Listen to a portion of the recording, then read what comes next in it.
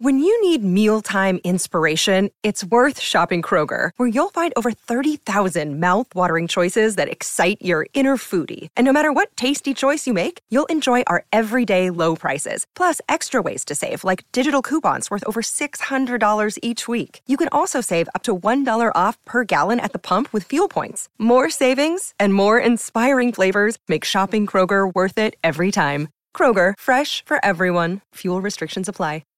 Hi, this is Glenn Wexler, and you're listening to Pantheon Podcast.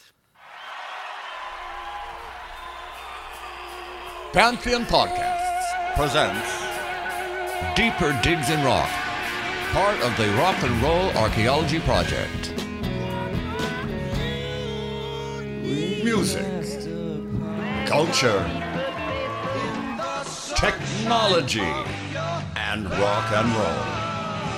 Now, on with the show. You are simply the best, better than all the rest, better than anyone I've ever met, diggers. Why? Well, because this is our 100th episode, friends. So I got to start with little Tina Turner. And of course, I couldn't have done it without all of you. So, hey, you're simply the best. It's just that simple. No business today, except to say find everything at pantheonpodcast.com. Send tweets if you'd like. Post on Facebook. You can message me directly. My Twitter account is at Swain_Christian. So there you have it. All right. First, let me say that when I interviewed Gary Wright in October of 2016, I had never interviewed anybody in my life. But I thought I knew basically what to do, research the hell out of the subject and try to ask good questions. Sounds easy enough. And I think I did pretty good for never having done it before, but I'll tell you, I've learned a lot in the previous 99 episodes, and it's just kind of built from there. I think this is a privilege, and it's been fantastic getting to speak to all these people and present it to you guys out there. So first, let me thank all the guests I've had in the first 99 shows, starting with Gary Wright, and then the Hillbenders, guitarist Jimmy Blue, author Chris Formant, immigration attorney Leon Wilds, the cast of $1 Million Quartet, the late, great Peggy Young, my friend, journalist Jeff Slate, Wavy Gravy, guitarist Lawrence Juber, Professor Charles Hughes, director Amir Bar-Lev, bassist Tony Levin, Beach Boy archivists Mark Lynette and Alan Boyd, author Mike Morsch, director Rachel Klein, or Richard Lloyd of television, inventor Bob Heil, author Bill Bentley, drummer Omar Hakim, director Michelle Kath Sinclair, the late, great Hal Blaine, author David Yaffe, the people at NAMM, author Ray Wozniak, John Kosh, PR man Tony McLedes, photographer Mick Rock, BTO, and the Guess Who's Randy Bachman, twice, journalist and author Robert Hilburn, entrepreneur Amit Zappa, journalist and author Joel Selvin, saxophonist Mindy Abair, Airplane and Hot Tuna guitarist Jorma Kaukonen, guitarist Wayne Kramer, author Stephen Hayden, Judas Priest guitarist KK Downing, Alice Cooper's bassist Dennis Dunaway, my friends and fellow podcasters Sonny Pooney and Stephen Michael, guitarist Dave Davies of the Kinks, industry guru Bob Lefsetz, author Adrian Hart, producer Shelley Yakis, producer John Simon, author Saul Austerlitz, author Meredith Oakes, Ed Journey from the Band of Heathens, author Mark Blake, author Andrew Grant Jackson, drummer Hunt Sales, author and ex-Apple Corps president Ken Mansfield, Chris D. of the Flesh Eaters, author and photographer Julian David Stone, music technologist and drummer David Frangione, author and new Pantheon host Brian Reisman, doo-wop man Al Contrara, godfather of alt-rock Tyson Mead, author Ian Winwood, author Jesse Jarnow, the sweet as ever Maria Muldaur, author J. Marshall Craig, author Ryan Walsh, author G.D. Pretorius, author David Brown, author and new Pantheon host Martin Popoff, author and hip-hop mogul Chris Schwartz, directors Molly Bernstein and Philip Dolan, songwriter Chip Taylor, producer Mark Howard, author Professor Evelyn McDonald, executive Danny Goldberg, author Christopher McKittrick, author and drummer Will Birch, engineer-producer Toby Scott, CEO of the Neil Young Archives, Phil Baker, author Howard Soons, podcast host Jake Brennan, singer Liv Warfield, Pantheon podcast host Ty Listen, author and publicist Dennis McNally, to many vocations to mention, Michael Nesmith, author Holly George Warren, photographers Bob Gruen, author Taylor Markarian, singer guitarist Alan Clark, author Sean Smith, author Ryan Sheeler, and Josh Legg of EDM's Gold Room. Thank each and every one of you for coming on the show. I really, really appreciate it. I had some great times. I learned so much. And some of these folks have actually become friends and cohorts. It's been a great ride for the last 2+ years. I wasn't sure I would even get here. As you can see from this list, I am all over the place musically. My interest in music is as wide and as deep as I can go for you diggers. 1 week it's pop rock, the next week it's some obscure, strange hole that hasn't been explored in a long time. I take my Monty Python seriously, and now for something completely different, right?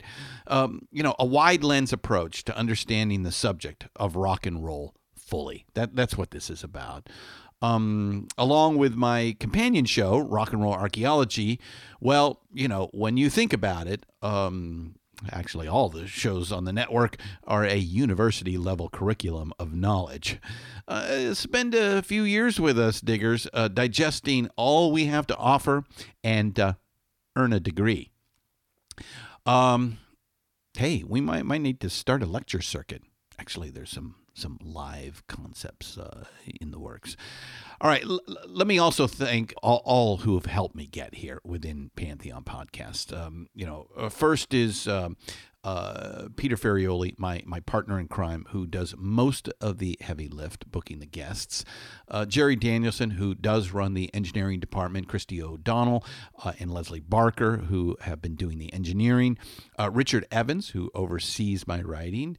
Aaron Alden, who helped book some of the guests, provide a space to record, make connections, all kinds of things. Also, Daryl Alber, the social media manager, who gets the word out to all of you.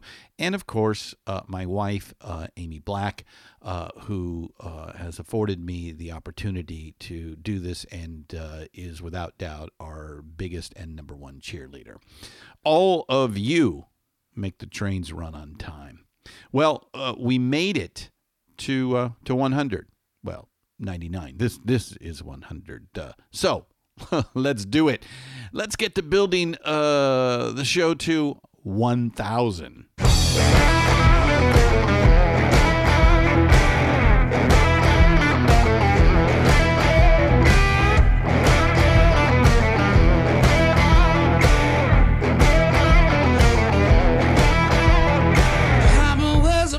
About the fires of hell. If you wanna drink of water, got to go to the well. The Cornerstone Church trying to curse my soul, but the good Lord give me that rock and roll.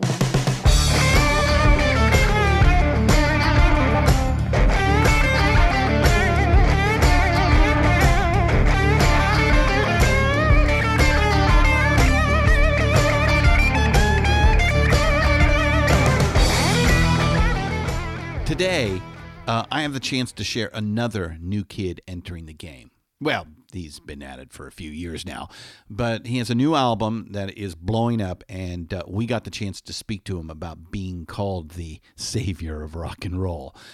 Marcus King is just 23 years old and was raised in South Carolina and coming from a family dedicated to the blues. Marcus took all of that and then built on it to create what I think is a new wrinkle. He takes the blues, a little country and western, and blue-eyed soul to get there. He's a student, and that tells me we are just getting started with this kid. Expect a long career with this guy. Oh, and while he gets the big kudos on his guitar playing, which is very much deserved, it is his voice that strikes a chord with me. Sure, I'm a vocalist too, so keen into that, but he has some serious chops going on in those pipes. He can belt it out like a Janis or Otis, and he can bring it silky smooth like an Al Green or Eddie Kendricks. He's a big draw in the jam band circuit, and that's no surprise with his kick-ass band. But now he has a solo effort produced by Dan Auerbach of the Black Keys, and this sounds a bit different. It's a little more subdued, and the craftsmanship of the songwriting is really beginning to show. There are some good cuts on this album. Obviously, The Well, which we played at the top here, is a kick-ass out-the-gate song. With Say You Will there as well. Wildflowers and Wine is a personal favorite, and his Beautiful Stranger and Break highlights that softer vocal I'm testifying about. One Day She's Here is a great groover, while Too Much Whiskey reveals Marcus's long-held country and western roots. I can imagine a show with Marcus King is a barn burner, and he has all the elements to tell us a story throughout an entire show. Big openers, kill on the guitar, hits the big notes, brings it down, and, full-on fireworks at the end. A must-see. Okay, enough of me and my shit. For our 100th episode, I give you the rising star, Marcus King. She was surrounded while she was alone. When in my house become less of a home. She was so tired, but her eyes remained open. So much to say, but her words remained unspoken. Weep not from me, for my mind will hold in no peace. Rita carried so much weight, nobody knew till it was too late. Rita is gone, she ain't coming back in your lifetime. Welcome to Deeper Digs in Rock, Marcus King. How you doing today? Yeah, I'm doing great. Thanks for having me. Of course, of course. So I know this is a ridiculous question to start with, but, how does it feel to be the savior of rock and roll?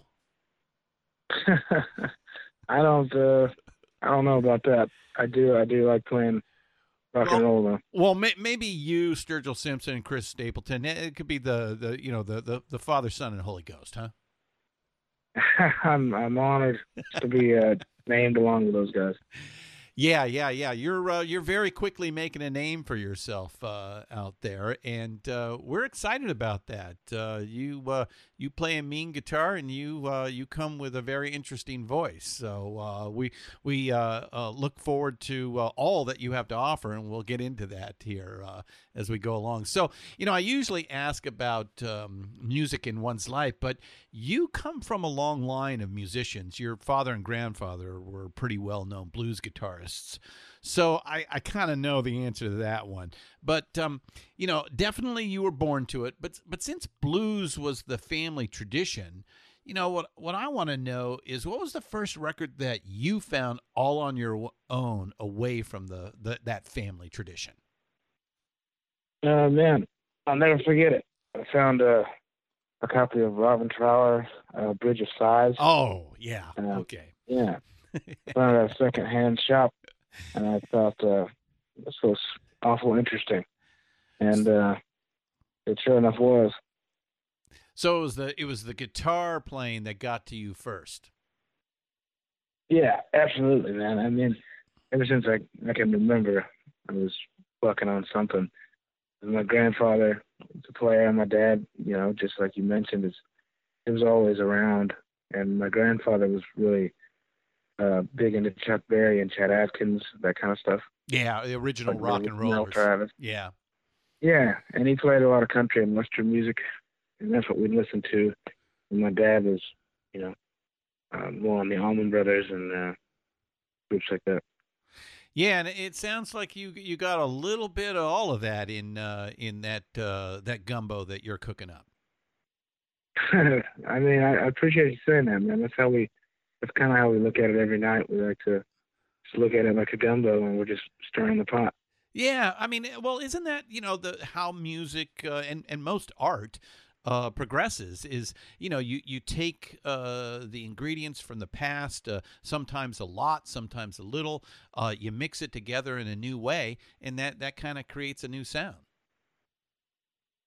Yeah, that's what that's how we kind of feel. We've never really been able to categorize ourselves, so we know what to call ourselves. So we're just kind of hoping that if we keep doing our thing, that somebody will come up with something catchy to describe us.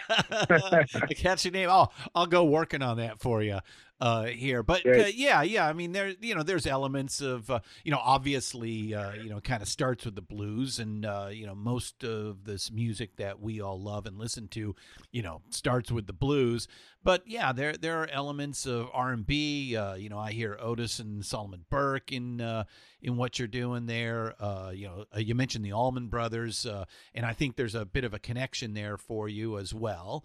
So you have that Southern rock thing going on, but yeah, there's some elements of country western. I think you're really interested in the storytelling aspects of country western. That seems to come out in your songs as well.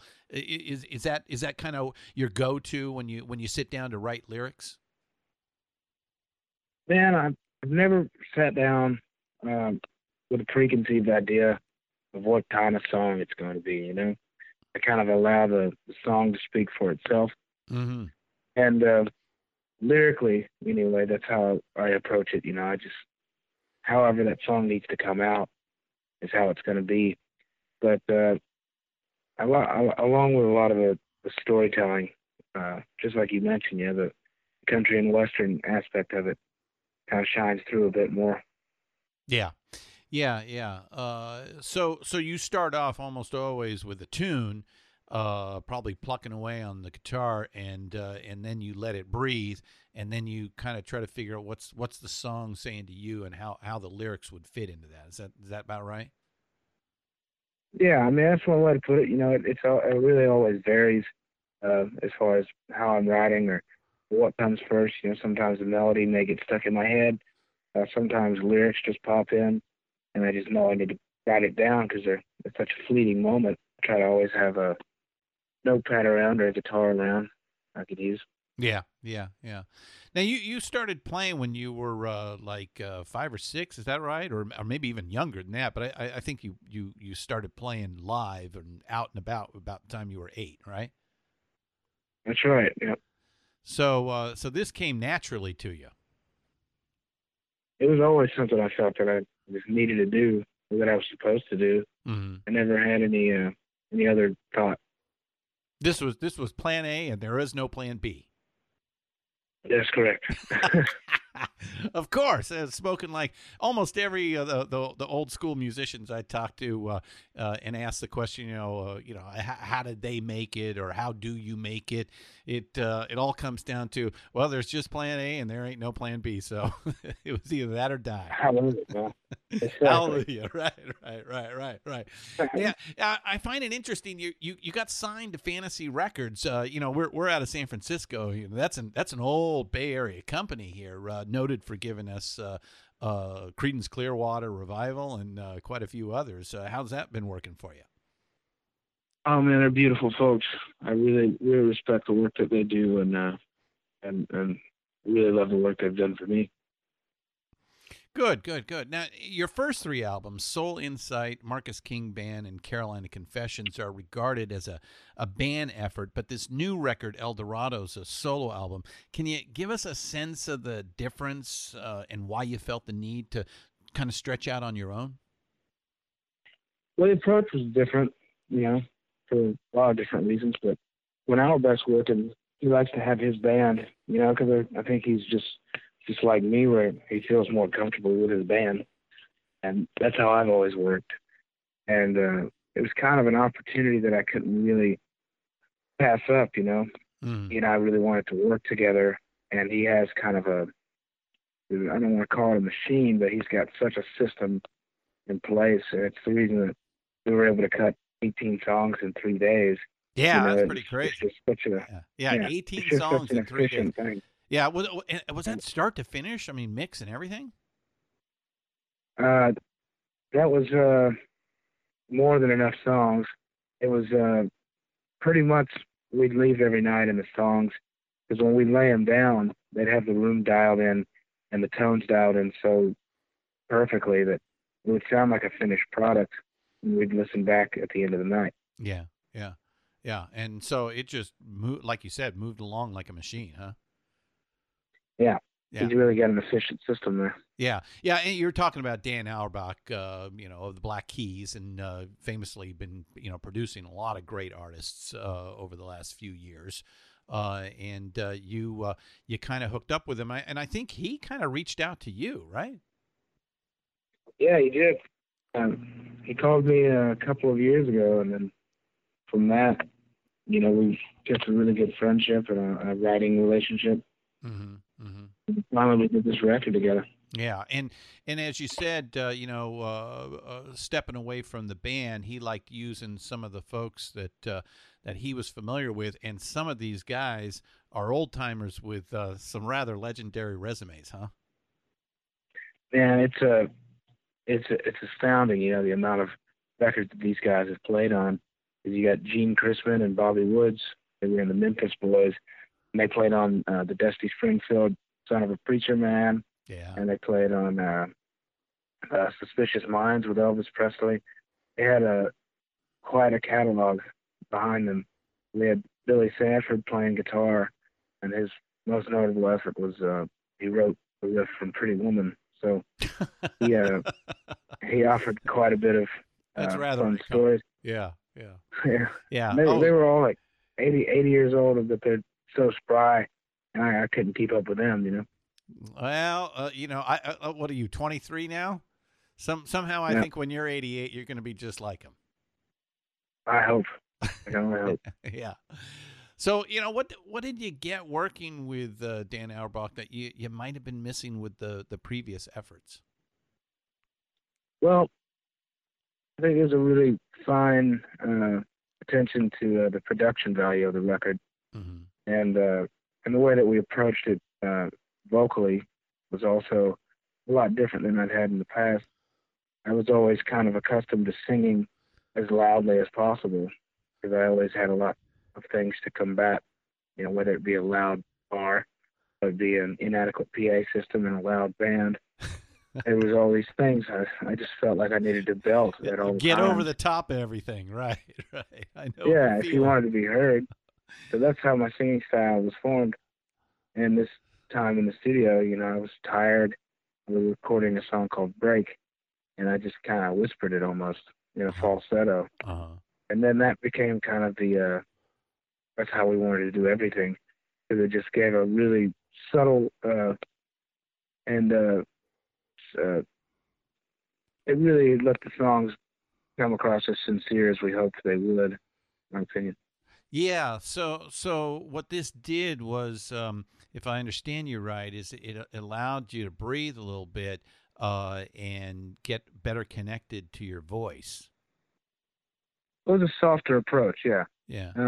It was meant to kind of invite people in, because I've always, in my approach has always been more of a Janis Joplin or a Luther Vandross, just belt it as big and bad as you can. Well, just like really getting people's attention. You know, this record is meant to be a little more charming, I suppose, and pull people in that way. At the risk of sounding, you know, any type of way, I just we wanted a softer approach. Mm-hmm. Mm-hmm. Well, it's got some up-tempo songs on it still. You know, I know you were, you know, your big hit in the jam band scene over the last few years, and you know, yeah, that's you know, getting everybody to move their feet. And there's certainly some quieter moments on this album. In fact, I think the record has a lot of personal songs on it, maybe more so than in previous recordings, right? Well, I had the great opportunity to have these co-writers at our disposal. Man, they were helping me write this record, and I was basically bringing in song ideas, bringing in lyrics that I hadn't really felt comfortable writing yet, because I didn't feel established or comfortable enough as a writer to fully get these points across and the things I was trying to say. And with their help, because they're just really just architects, man, and they helped me really build a strong foundation of what the album would become, and help me really say these things as though I felt they needed to be. Mm-hmm, mm-hmm, mm-hmm. And you really dove deep into your life in the songs. Can you give us an example of one of the tunes and what the genesis of the song was? I know you talk a little bit about mental health on some, and am I right that I read that you lost your first love to a car accident when you were a kid? Yeah, I was 13, and she was 13. It was the first girl that I ever really cared for. Mm-hmm. This girl in my class, we were dear friends. She was a really special person, and she passed. And then after that, you know, there was a multitude of other things that really reminded me how important music is and how important it is to not repress those emotions, but to get them out in any outward way. And for me, it's music. And, you know, in the years that followed, that was me kind of realizing that my music stood a chance to help other people, you know, because people like me, I choose to create. And some people like to listen to music when they're feeling down. I mean, hell, I'm like that too. Music can help you get through things. And it makes me feel like I'm doing something a lot larger than myself, and music really is a healing property. So it helped me. And on this record, you know, I try to be as sincere as possible, and it's the only way I know how to create is to be vulnerable and transparent. Hello, Pantheon Podcast listeners. Christian Swain here to tell you more about my experience with Raycon earbuds. Our family now has 3 pairs of Raycon earbuds around the house, and my wife just grabbed a pair of the Headphone Pros to replace some headphones from a company that was double the price. And yes, she loves them. Now, if you haven't pulled the trigger on a pair of Raycons, or even if you have, but you're in the market for another pair because they're just that good, well, now is the time to check them out, because they just launched their upgraded model of the best-selling everyday earbuds. With Raycon's upgraded everyday earbuds, now you also get active noise cancellation, ergonomic design, and multi-point connectivity that lets you pair with 2 devices at once. New quick charge function, 3 customizable sound styles, plus awareness mode. Available in a variety of vibrant new colors to complement any and all skin tones. I even have a pair of earbuds in a cool green color. I have tried just about every earbud known to humankind, and these Raycons are fantastic. Seriously, if you've been wanting to check out Raycons, there truly is no better time. You're going to ask yourself why you didn't check them out sooner, and Raycon offers a 30-day happiness guarantee. So what are you waiting for? Go to buyraycon.com/Pantheon today to get 20% off your Raycon order, plus free shipping. That's right, you'll get 20% off and free shipping at buyraycon.com/Pantheon. buyraycon.com/Pantheon. Hey folks, Stefan Shirazi and Renee Richardson here from the Metallica Report. And we are proud members of the Pantheon podcast family, where the best of music and podcasts unite. We've got something pretty cool for you. We're giving away an exclusive Metallica merch package worth over $250. That's a whole lot of Scary Guys, skulls, M72, and other sought-after Metallica swag. And we've made it easy for you to win. Follow and share the Metallica Report, and you're in the game. Go to pantheonpodcast.com/Metallica, enter your email, and hit that button to be entered to win. And just like that, you're eligible for our monthly exclusive Metallica merch package. And guess what, rockers? You can enter every month, so just do it. And while we love our global brothers and sisters, the lawyers won't let us ship outside the U.S. Well, that's definitely coming across on the record. You can hear that, and I don't think that's too different than some of the previous efforts out there. Although maybe a little brasher and a little bolder. You know, I think you're kind of an internal thought guy, maybe even a little introverted, and this allows you to like explode out of yourself, wouldn't you say? I think that's a great way to put it, man. You know, I've always been pretty to myself and introverted, like you said. But throw a Gibson 335 in your hand and put you on stage, and a wild man comes out. It's a different feeling, man. I'm much more comfortable there than I am anywhere else. I know what you mean. It for some reason it allows some form of freedom that's kind of hard to explain to people, you know. But you know, it at the same time it's creating this connection and feedback with the audience, both on record and certainly live, right? Yeah, you know, that's all we can really hope for, is to resonate with the audiences, and people are listening to what we have to say, and it's just a blessing to be able to do it. Yeah. So does it feel different out on the road with this album?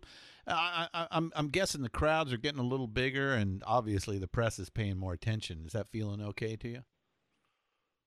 Man, it's feeling great. You know, I mean, I'm personally just really happy. I just try to stay as true to myself, and you know, I feel like people are starting to pick up on it, and I just feel so blessed to be able to do that. And I'm just doing what I love, you know, and people are starting to pay attention, and I feel really, really good about it. Yeah, you know, it sounded like you've been on a lot of legendary stages. In fact, I think you just played the Fillmore here a couple of days ago in San Francisco. But I can bet the one that sticks out most to you is the Grand Ole Opry. Does that sound about right? Yeah, that was incredible. My grandfather, like I said, was a country and western performer, and his goal was always to, you know, play the Opry stage, play the Ryman, right? Yeah. And he never got to, huh? No, I didn't. So I did that one for him. Is he still around?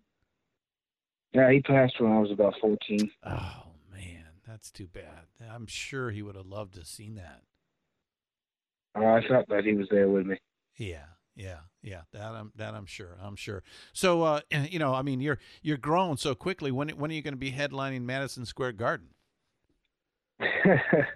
Well, I know we'll be there for the first time later this year with Chris Stapleton.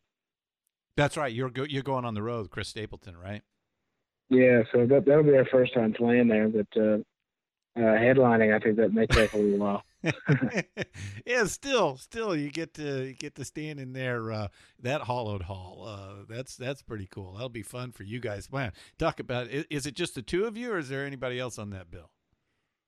I want to say that Yola will be playing first to three on that gig. Wow, what a show! What a show! I might have to figure out a way to get to New York City for that one. So, hey, I want to talk a little bit about your equipment for our gearheads out there. So, I think you're using a Gibson ES345 into an English orange amp, right? Yeah. So the orange amp that I'm using is actually a design that was made here in America. and it was designed down in Atlanta because I kind of gave them some notes. I said I want a little closer to Fender circuitry with 6L6 tubes in it, and I just want a really simple build, volume-based treble. And they obliged, man. It's a great sounding head, and I'm also running that stereo with a Fender Super Reverb. Oh, you are with a Fender Super. Okay, on the other side. So, what drew you to the orange amps? It's kind of unusual to see that these days. Well, I mean, when we started touring overseas a lot, I was using some boutique amps here, and it was a small company, and we'd always have to send it back to the small town, and it to get repeated. It's really hard to when we went overseas, we just always used orange because they'd been wanting to work with us for a while, and we were over there for a while, and I got used to them, and the convenience factor of knowing if one gives out, there's a backline company or they'll send us another one. Right. Oh, yeah. So that makes it easier. So it was a practical reason more so than a sonic reason. Although you worked with them eventually to have them build exactly what you wanted. Yeah, and they worked really closely with me on that, and we came up with a really great build that I'm proud of. Yeah. It creates along with that semi-hollow body, it creates a great tone out there. And I think your Gibson is an ES345, and I understand that that's got a special story to it.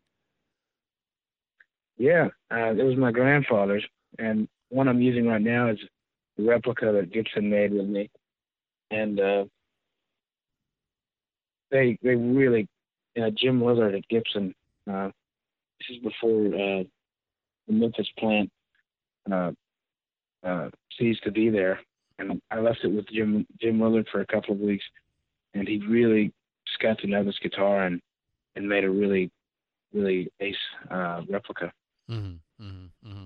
So it's a replica of your grandfather's guitar, but I think you did get your grandfather. It was lost, and somebody got it back for you.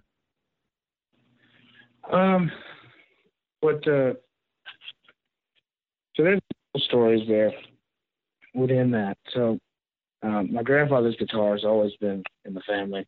It's never gone missing, but there was a guitar that was close to me as a kid, and it was given to someone else in the family, and I just assumed that it was gone forever, Yeah. I never thought I'd see it again. And my father never realized how important that guitar was to me. And it's just the first memory I have of an instrument that was this guitar.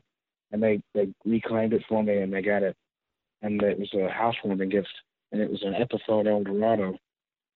And being reconnected with that guitar was partially what led me to naming my album Eldorado. Eldorado. Okay. All right. That's what I was going to ask. Where did the name come from? Well, now we know.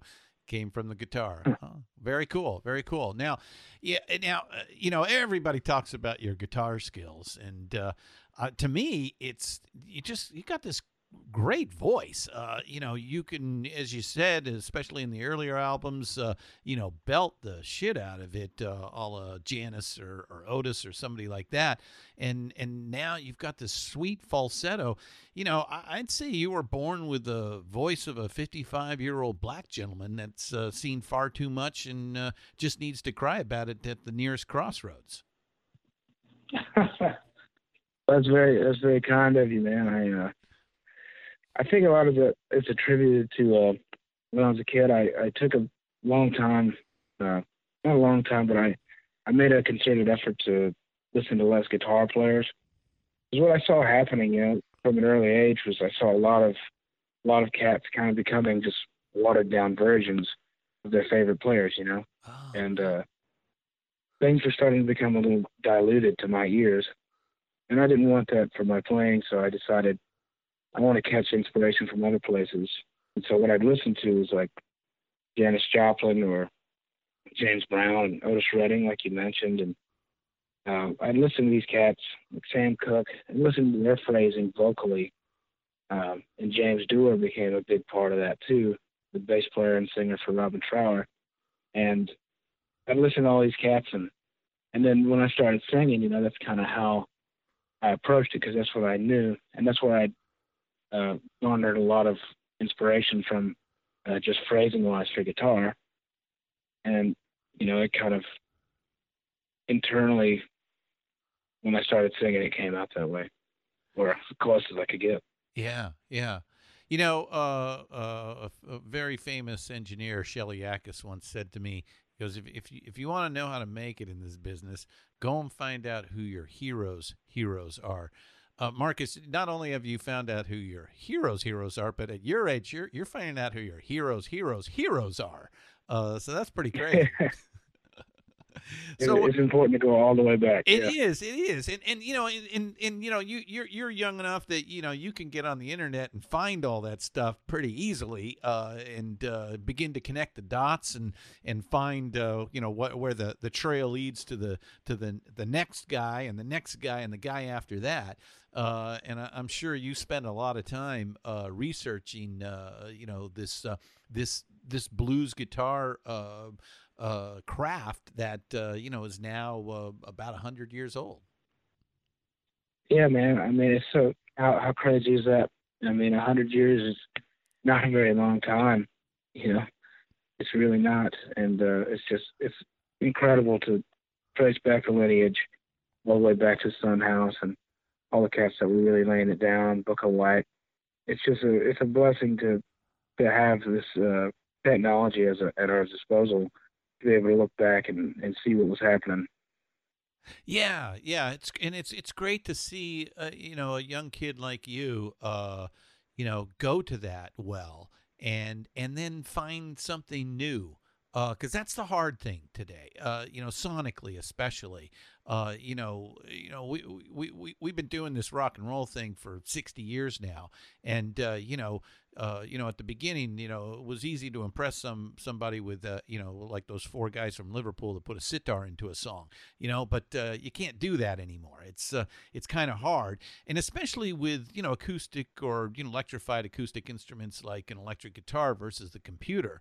So I tip my hat to you to be able to find between your voice and your guitar playing this kind of really interesting, cool sound. I mean, when I started listening to you, I immediately started humming your tunes. So you must be doing something right. Oh man, I appreciate that. We just like to play. That's about as simple as I can put it. Yeah, every day. All right. So okay, where do you see yourself when you get to be the said 55-year-old Marcus King? Hopefully, just relaxed and still playing. Out there, like maybe still out there like Buddy Guy, or hell, even B.B. King, who played until just a couple of weeks before he went to the other side, huh? Yeah, I mean that's the beauty of it, man. It's a lot of this can be hard work, but one aspect of it, the actual performance side of it, is the part that you love. And I guess the whole work ethic behind it right now is we're really, really grinding it out right now, and we're on the road, over 215 days a year, and we do that because when we get older and we're all gray-headed, we want to be able to tour as comfortably as possible. Yeah. And the touring, it's not ethical to play less than 5 or 6 days a week, because you get this massive bus to pay for. There's an extreme amount of overhead. But the idea is to work hard now and later, we just have to worry about playing, and whether it be just one show every now and then. Yeah, I just like to follow what the Rolling Stones do. They just announced their latest American leg of their tour, and the shows are every 4 days. So that's what you have to look forward to when you get close to 80. It takes a couple of days in between to recharge. That's a prime example of what I'm talking about. Well, I'm sorry. Yeah, right now we have the energy to do it, so we're going to keep doing it till we can't. You do. Well, Marcus King, man, we wish you the utmost success and lots of respect towards you. Thanks so much for being with us on Deeper Digs in Rock today. Thank you so much for having me. It was a pleasure.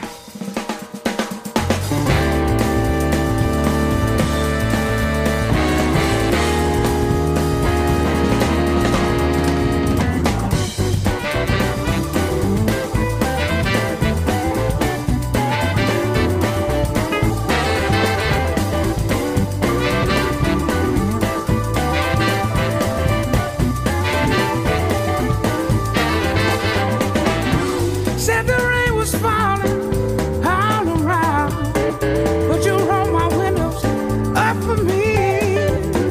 Didn't want to wake me from the slumber I was in. Instead, you just let me be. Ain't nothing wrong with that. Ain't nothing wrong. Ain't nothing wrong with that, baby. Big thanks, Marcus. A real pleasure having you on the show and to make it number 100. Now, you guys tell me that kid doesn't have an old soul. He is something special, diggers. Keep a close eye on him. And if he is near your town, go see him. At least go out and get El Dorado, the first solo album by Marcus King. And, of course, find all the Marcus King Band tracks, all available wherever you get your tunes. Okay, so thought of the week is that maybe there is some life after all. Not bad for episode 100. See The Who, which we spoke to, now Marcus, and up-and-coming rockers in a show that you'll hear in a few weeks from a duo called Bones UK, are maybe giving me hope that rock and roll just might be making another comeback. Yeah, it's coming back from the dead like a fucking zombie. Well, will it be enough to make the Billboard pop charts and become something worth talking about to the casual listener? I don't know. But it sure seems like something very cool is bubbling just beneath the surface. Just when you think rock is dead, it seems to show at least a little life and actually has returned bigger than ever in the past. I'd be really surprised if in the next few years we are talking about some new golden age of rock and roll. But I do think it may be more interesting today than it has been for a long while. And I think it all starts with the fact that we are living in an age where the live experience is something far more than one finds on the record. It is certainly here where rock can exceed some of its competition.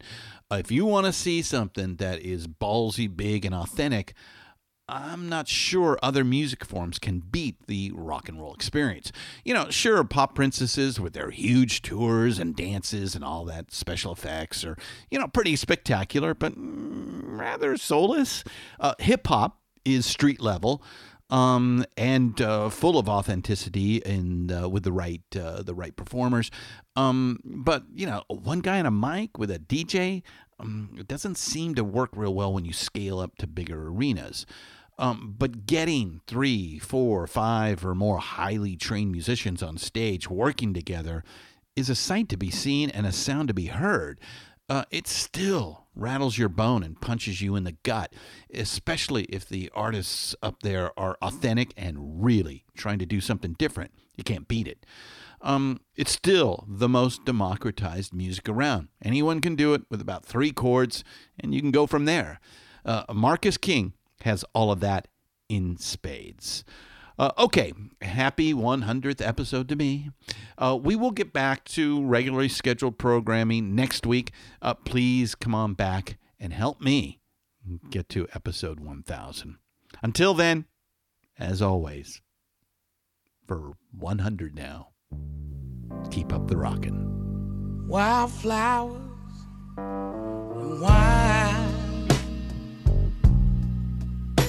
The old scratchy record plays in the background. of our lives. We're still here dancing after all this time.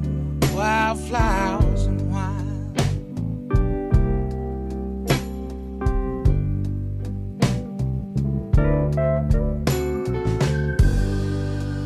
I walk through fields of evergreen, a golden sun like I've never seen. I pick them one at a time. Wildflowers and wine. Deeper Digs in Rock, produced and hosted by Kristen Swain. All sound design and incidental music by Busy Signal Studios. Find all of our shows, notes, social, and links at www.pantheonpodcast.com or wherever you listen to great podcasts. All songs can be found for purchase on iTunes, Spotify, or Google Play. Please purchase these great and important tracks. Find us on Facebook at the RNRAP. We are on Instagram at RNR Archaeology. Tweet us at RNR Archaeology.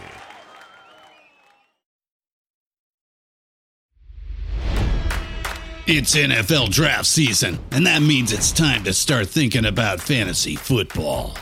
FantasyPoints.com features industry-leading experts and prognosticators using proprietary hand-charted data to help you score more fantasy points. FantasyPoints.com is the place to go for whatever kind of fantasy football you play. Whether you play fantasy football, daily fantasy sports, or do a little bit of everything, Fantasy Points has the meticulously researched content to guide you to victory.